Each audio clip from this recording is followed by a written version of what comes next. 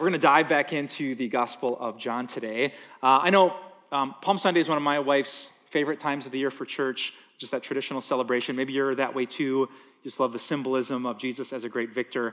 We're not going to cover Palm Sunday text in the Gospel of John today, but if you're really itching for that, I just saw Time of Grace, our media ministry partner, posted on their Facebook page last year's Palm Sunday sermon called Palms Up, where we had palms like filling this church. If you have that itch today, make sure you go to Time of Grace on YouTube after church, and you can have that itch scratched with a lot of Palm Sunday Jesus. All right, well, let's jump back into the Gospel of John and our sermon series here, Jesus Unfiltered. What do you do when you have problems in one of those 5 key areas of your life? I've been alive for 42 and a quarter years. I've been a pastor for almost 16 years. And I've realized that what people like me and people like you care about more than anything else in the world are the 5 key areas, essential areas of our life. And the question I want you to wrestle with today is, what do you do, because we all do something, what do you do when something goes wrong in one or more of those 5 key areas? As you think about that question, I should probably clarify what the 5 key areas are. Grab a pen, write these down. I've noticed that the 5 things we care about most in life all start with the same letter, the letter F. The first one that I can guarantee that you care about is family. All of us, deep down, as complicated as our family might be, long for a family that is close. Right? We want to have a tight relationship with our mom, our dad, our brothers, our sisters. If you have children, your son, your daughter, if you're dating or married to someone, your husband or your wife. But I don't have to tell you that family is complicated. Sometimes you want to be close to your mom, but I don't know, you and your mom just butt heads all the time, and you'd love to be like the guy who can call up his dad and get the wisdom from his experience, but your dad's, I don't know, been emotionally distant or physically distant. What do you do when your family is flawed? Or dating.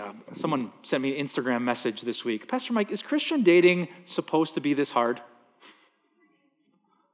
Because even if you're a Christian, I mean, finding someone, you don't always know if it's compatible, or don't want to be serious about this relationship, or we've been together for a long time, but it doesn't feel like it's getting better. Do we want to commit until death do us part? That's incredibly complicated. So you go online and you try to date, right? But that's super overwhelming. And guys, no offense, but guys can be really weird. And women, I'm not going to finish that sentence. You can finish. I'm not that dumb. Right? I mean, like, people are people. And I don't know, sometimes we look good on a screen, but in real life, it's more complicated than that. So what do you do when your relationship status is messy and complicated? Or you want a kid, but you can't have one. Or you have a kid, but that kid's like making some really bad decisions. Sooner or later, you're going to have family problems. So my question to you is not, what are your problems, or if you have them, but what do you do when you have them? How do you cope? How do you deal? Or maybe your problems aren't family problems, but they're category number 2. They're friend problems. Just like a good family, all of us ache for close friendships. But finding a good friend and keeping a good friend might seem simple on paper, but have you noticed in life it's not like that at all? Whether you're 6 years old and you're brand new at your school, or you're 16 trying to survive middle and high school life, or you're a grown-up. I think of guys I've talked to from our church who they have drinking buddies and they have old friends that they see on Facebook, but real friends that you can talk about real life with. That is way more uncommon than people might guess. So when you are struggling to find a friend, when you're sitting at the lunch table and things are tense, when it's been when you know you need help, but you don't know who you can get help from, what do you do? Or problem number 3, fitness problems. Not the way we'd say it. We'd say physical health, and physical sounds like an F. It's technically a PH, just in case you didn't know, but you know what I mean, right? I was reading your prayer requests just a couple Sundays ago, and just this long list of all the physical things that are weighing you down. There's the injury, there's the disability, there's the surgery, there's the recovery. Someone's praying for cancer of the lungs, another cancer of the liver, another cancer of the blood. My dad has dementia. My sister was intubated. There's an infection. Like your friend group might be great, but when you look in the mirror and you see a body that's breaking down, or you're going to the hospital to visit someone you love, what do you say to yourself in those moments? How do you get through them? Or maybe it's not something physical, maybe it's something financial. Anyone here broke? Yeah, lots of us are. Some of us, check our banking app every day just to make sure we got enough money to pay this bill or that one. We have to pick and choose because we don't have enough to cover it all. Some of us have lost jobs recently. Some of us are struggling in our careers. Some of us don't even want to check the banking app because we know what the answer is going to be.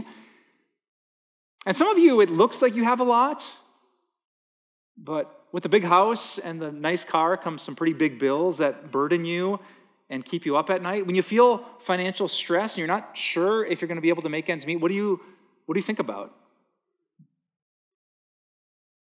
Or fifth, finally, as long as we're in church, some of us have faith problems. Right, you ever been in a group of Christians and just kind of looked around and felt like you were a little bit behind? These people, they know more about the Bible, their relationships seem better. Here I am struggling not to drink, not to get high, not to go back to old ways, not to lose my cool, not to snap, whatever. And here, these people seem like nice Christian families. It might be one of those things or two of those things or all of those things. Today, really, though, I don't want you to make a confession about what your problems are. I want to force you to answer this question. What do you do when you have those problems? Like, what's your default reaction when something goes wrong in an area of life that matters so much? I might not know you, but I do know this. You do something. You have some way of dealing with it. For some people, it's escapism, self-medication. If I just don't think about it, it's not real. If I drink enough, I'll forget, at least for tonight. If I'm anxious about it, I'll smoke a joint with my friends. I'll shop. I'll grab my phone and scroll, get lost in video games. Just ignore it. That's what some of you do. Or some of you, on the other hand, you double down and try to fix it. Or you stay up at night thinking, worrying, fretting, figuring out what you're going to say, what you're going to do, how you're going to handle the situation. You work twice as hard to fix the issue. If I give you a second to think, could you come up with your default reaction? Because today, Jesus wants to give you another option. We've been journeying through the Gospel of John, and we're going to get to the point where Jesus tells us exactly what to do when our hearts are troubled, when we're worried and anxious and afraid about something that's going totally wrong. And Jesus has every right to speak about this because his friends were freaking out on that Thursday night. You know the story of what we call Holy Week? Jesus is going to die on a cross on Friday, but the night before, on Thursday, he's gathered with his friends. He has his huge sermon where he's trying to teach them as much as he can. And in that sermon, he says, some of you are going to abandon me. One of you is going to deny me. One of you is going to betray me. The world is not going to love you. I'm about to leave you. And the disciples, their hearts, if you could picture them, were just swirling, moving 100 miles an hour. They were anxious, they were afraid, they were panicked, their eyes were this wide. And that's when Jesus told them exactly what to do. And today, Jesus is going to tell you too. In John chapter 14, in just 6 verses, Jesus is going to tell us exactly how to deal with the problems that we face in this life.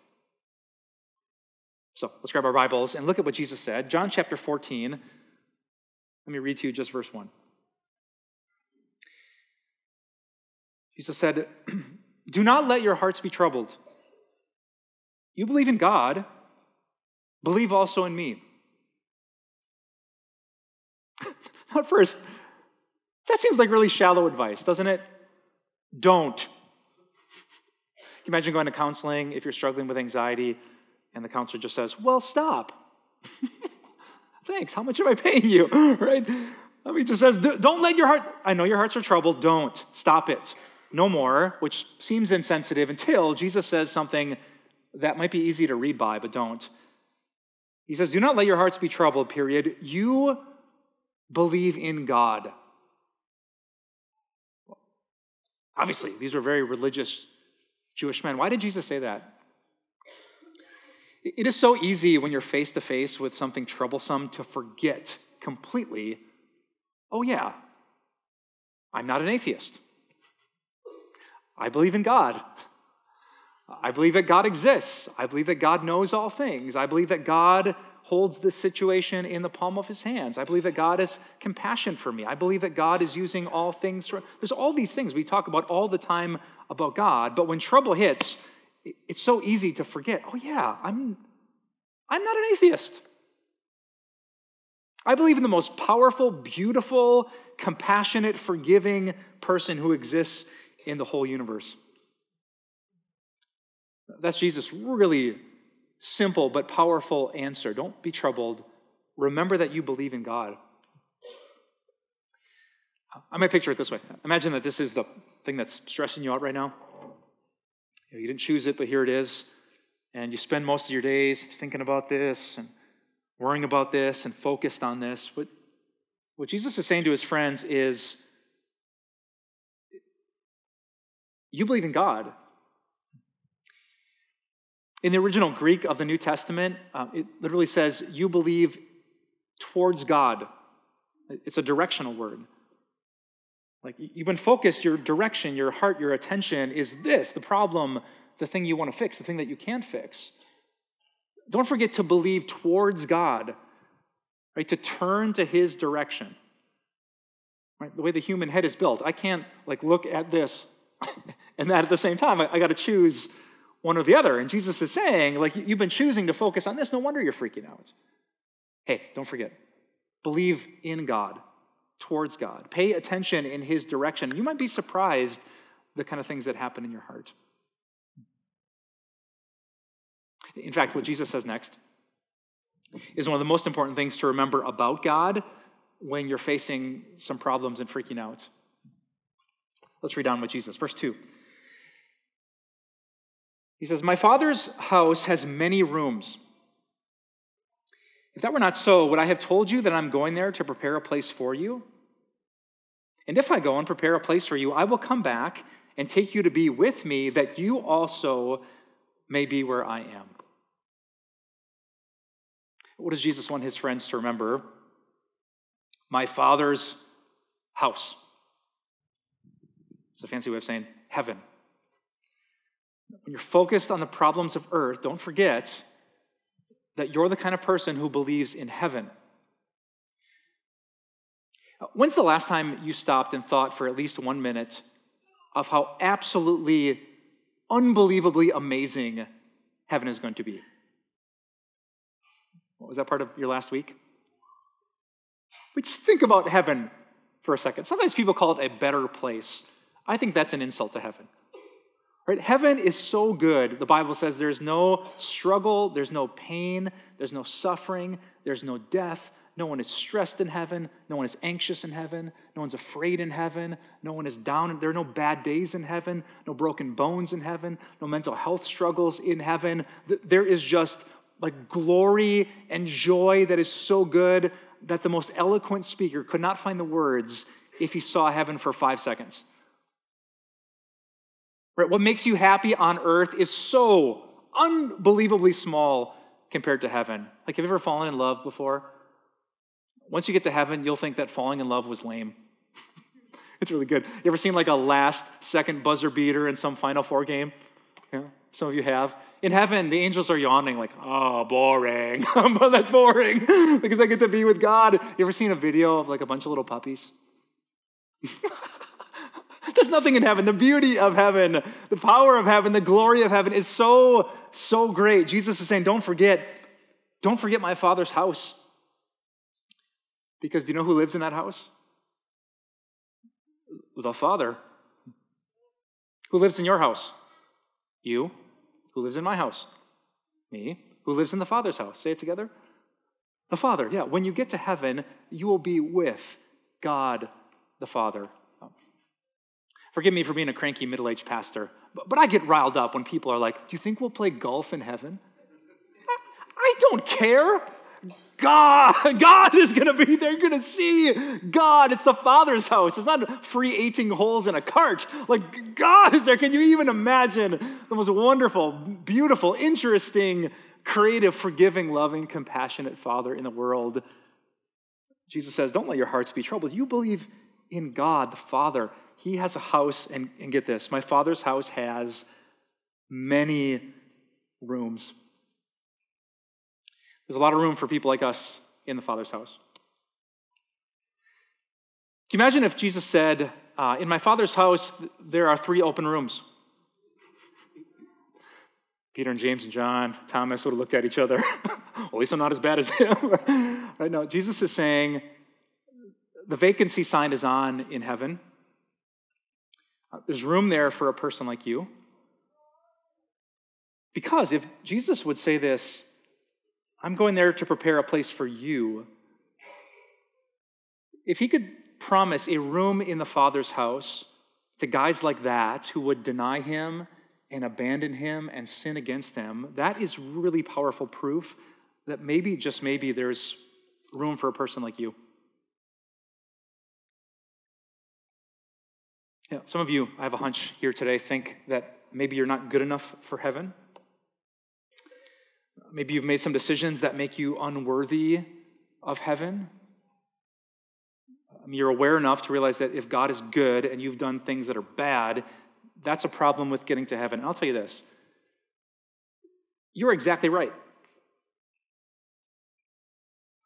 Right? If God just looked at me, he looked at you, and he knew everything and saw everything, well then yes, we would not have a space, a room reserved for us in heaven. It's a holy place, a beautiful place. People that say unbeautiful and ugly things would not fit there. But notice the subject of Jesus' verbs. He said, I am going there. I am preparing a place. I will come back. I will take you to be with me. Jesus is hinting at what in the Christian faith we call the gospel.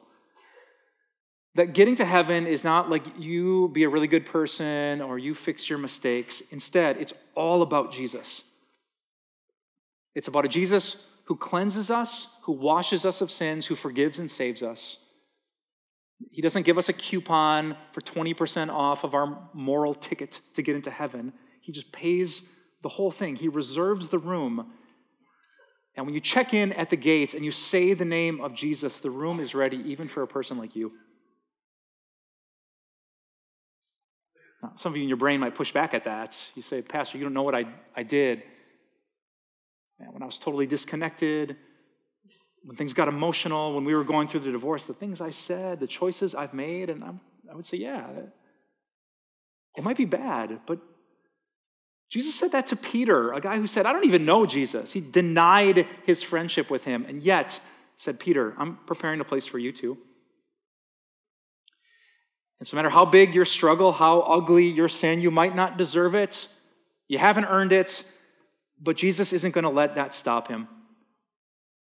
He's saying, before you panic and freak out about this situation on earth, remember, there is a heaven. There is a God who is there. There is room there, and I have prepared a place there for you. So here's Jesus' advice. The next time you're anxious about something in life, tell yourself, I'm not an atheist. And if I was an atheist, what would I do with this? I honestly don't know. Hope it gets better before I die? Some impersonal universe can't help me. I'm stuck with it. That's not you, Jesus says. You believe in God, a God who is so good he gave you his only son. Tell yourself, turn your attention to these really basic truths. I believe in God, a God who has been so good to me. It makes me think of the pastor who found out that he only had 6 weeks to live. A while back, there was this pastor, went to a doctor's visit, thought he was fine, but then his doctor, after some tests, dropped this bomb. Reverend, you probably have about 6 weeks to live. And the pastor, despite all of his pastor stuff and his religion and his faith, he got stuck on those 2 words, 6 weeks. And he went out and he tried to have these last conversations with family and friends. He tried to enjoy the moment, but he just couldn't get back. I have 6 weeks to live. The news was so devastating, he couldn't get his heart past it. Until one day, by the grace of God, pastor's reading the Gospel of John, and he stumbles across these words that Jesus spoke to his friends, where Jesus said, quote, "I give my friends eternal life." And the pastor, eternal life. And he did the basic math. Well, I'm freaking out about 6 weeks. Eternal life. It's pretty great to have my family and friends, to go back to my house, the Father's house. And he said the burden of that fear didn't make dying easy or convenient, but it was a reminder. I believe in God. I believe also in Jesus. I have a Jesus who prepared a room for me in the Father's house. I don't need to be afraid. I'm a Christian. And I'm confident of my eternal hope and future. And Jesus wants you to be too. That's why he clarified the way to the Father's house in the last verses from our text for today. Let's pick things up where Jesus said, Thomas said to him, "Lord, we don't know where you're going, so how can we know the way?" Jesus answered, "I am the way and the truth and the life. No one comes to the Father except through me." Now, I love the Apostle Thomas. He was not an almost honest Christian, so he didn't get it, but he just decided to admit it. He didn't smile and nod. He raised his hand and said, Jesus, I don't get it. I don't know what you're saying. I don't know where you're going. How can I know the way to get there? Which is a really good question to ask. How can you know the directions if you don't know the destination? The other day after I read John 14, I pulled up my phone and I said, "Hey Siri, give me the directions."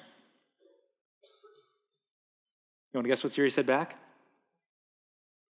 "Where are you going?" Right? I can't tell you the way until I know the where.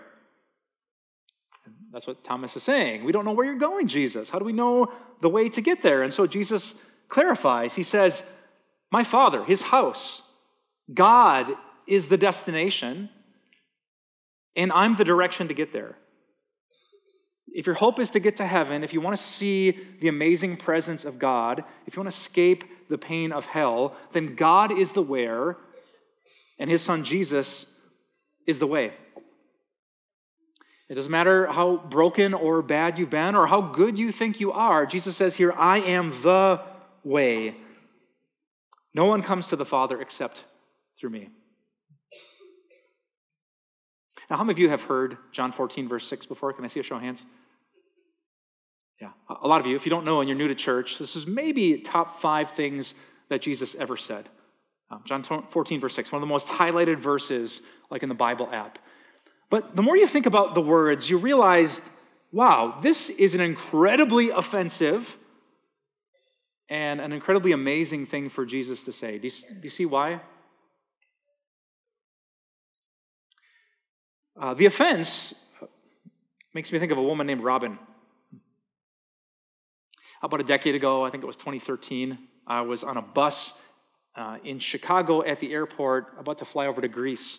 And I'm sitting in the seat with my pastor friend, and who's sitting in front of us but the biggest extrovert in the history of extroverts? I quickly find out, because she's an extrovert, that her name is Robin. She quickly finds out that I'm a pastor, that my buddy's a pastor, and she's talking until she says this one line. She says, "Oh, man, don't you guys think it's great that no matter what a person believes or what path they follow or what religion they are, that there's all these different ways to get up to God?" And my buddy, I think he said it really respectfully. He said, well, actually, do you know in the Gospel of John, Jesus said, I am the way. Not a way, but the way. And I remember what Robin said back. She smiled and said, well, I think all three of us know that in the original Greek of the New Testament, Jesus did not say that he was the way, but he just claimed to be a way. To which I thought on the bus, I wish I paid attention in Greek class. I knew the English. I'd memorized it as a kid, but I wasn't positive what the Greek said. So I had to grab my Greek Bible when I got home, and I want to show you what I found. So this is the Greek of John 14, verse 6. That's what Greek looks like. Really small words, ego, eimi, he, hadas, kai, he, aletheia, kai, he, zoe. This is like really simple. John was a fisherman. When I studied Greek in college, this is the first class we took reading the Gospel of John. It's as easy as it gets. Dr. Luke, much harder. Fisherman John, very easy. Let me show you a simple translation. Let me leave out a key word. So Jesus was saying, I am blank way and blank truth and blank life. And what goes in the blanks are those three letters that kind of look like a fancy N. Do you see them? That one letter is also a very, very simple Greek word. You want to guess what it is? The. It's not mysterious. It's like kindergarten grammar. Jesus did not claim, I am a way. I'm just one of many spiritual options. I am the way. In fact, he doubled down on that when he said, no one, categorically no one, gets to the Father, gets to the heaven, except through me. And I can understand why Robin would want to filter Jesus. I'm not sure who you know and who you love, but I know and love people who are not followers of Jesus, but are pretty good people. People that bring me joy, people that I love. They're not church people. They're not Christian people. They might not care about religion, or maybe they follow another religion. Do you know and love people like that too? But we can't filter Jesus and say, well, it's fine. Maybe he meant something else. And this is what he said. And so the question we have to wrestle with is, why would Jesus say that? Why would he make this exclusive claim that unless you believe in me as your God, your Lord, your Savior, and your King, there's zero chance that even the best of you can get to heaven? I'll tell you why. Because heaven is not just a better place, it's the best place. Because if anyone who is, kind of, sort of, mostly good could get into heaven, what would happen in heaven for those moments when they're not good? Right? If heaven is going to be much better than earth, the answer isn't just to get rid of the Hitlers. The problem is, what would God do with the ugly parts of me and you? If you're not always patient or not always kind or not always selfless, and God just lets you waltz through the doors of heaven, what would happen in heaven? We'd have to fear the same stuff that we fear here on earth. We'd worry about the same family and friends problems that we do right here. If God just had an open door to flawed people, heaven would be a flawed place. And so Jesus says, no, you can't just get into heaven by being good. That's not good enough. So how is it possible that a person gets into heaven? Well, Jesus has an answer. I am the way. I will prepare a place. In fact, I will prepare you as a person. When Jesus left that upper room and went to the cross, what he did was not just give us a noble example of selflessness. What he did was die to make us perfect. I don't know if you've heard that, but that is what Christians believe. Jesus is not just our example, he is our Savior. He highlighted everything I've ever done wrong, and on the cross he pushed delete. He took all the moral mistakes you've ever made, and he separated them as far from you as the east is from the west. If you're a believer in Jesus, as much as you struggle and as much as you've sinned, God can actually look at you and say, you're actually good enough for this perfect place. I see no flaw in you. I have nothing to blame you for. If Jesus died, not for some of it, but for all of it, then everyone who has Jesus knows the way, can get to the Father, can live and die with the hope that heaven is ours, hard stop, no doubt, no question mark, exclamation point through the mighty name of Jesus. This is what the Son of God taught us. When you are worried, when you are afraid, remember, you believe in God. You believe that there is a place where there is no pain. You believe that you are going there because I have made you good enough. I am the way. And you will come to the Father through me. So grab a pen. Let's write down the big idea for today. What's Jesus' solution to our 5P problems? I'd summarize it this way. Think about GOD, ASAP. As fast as you can get your brain to thinking not about the thing, but about God. So here's my homework for you. It's a simple little Christian exercise. The next time, here's the problem. You're thinking about it. You're stressing. You got your phone. Someone said something nasty. Someone told you some bad news at work. I physically want you to do this with your body. I just want you to go. Right? I want you to physically trigger your brain to say, if I'm a Christian, this isn't the whole story. In fact, it's like the 6-week part of the story. I'm a person who believes in the God of this book, a God of power and love, a God who saved me from my sin and is going to save me from all of my struggle. If you want to add a cherry on top, just say, I am not an atheist. No. I'm a child of God, and in my Father's house there is room for me. That's what my friend did. Just a few blocks from this church, my friend, for a few months, was sitting in an orange jumpsuit awaiting his trial. As the date approached, he didn't know if the judge would say, you're free, and he'd be sitting right back here in church, or if he'd spend maybe the rest of his adult life in prison. Can you imagine? Sitting in that cell, marking one day closer to the date where your whole life will be decided. He was worried for a while. But then he wrote me a letter, and when I opened it, I didn't just love hearing from him. I loved the 3 words he put at the bottom of his letter. He told me about the case, about the date, what the lawyer said, how he was holding up in jail. And then after he signed his name, he just wrote 3 words in big letters, a statement of his own faith. He wrote, God has got this. God's got this. That's what he said. He's facing 20 years behind bars, but in that moment, he turned and said, my God is a God who can use this. My God can save me from this. Even if it turns out bad, I will not be alone because in my Father's house, there are many, many rooms. Brothers and sisters, if you are a follower of Jesus, your God has got this too.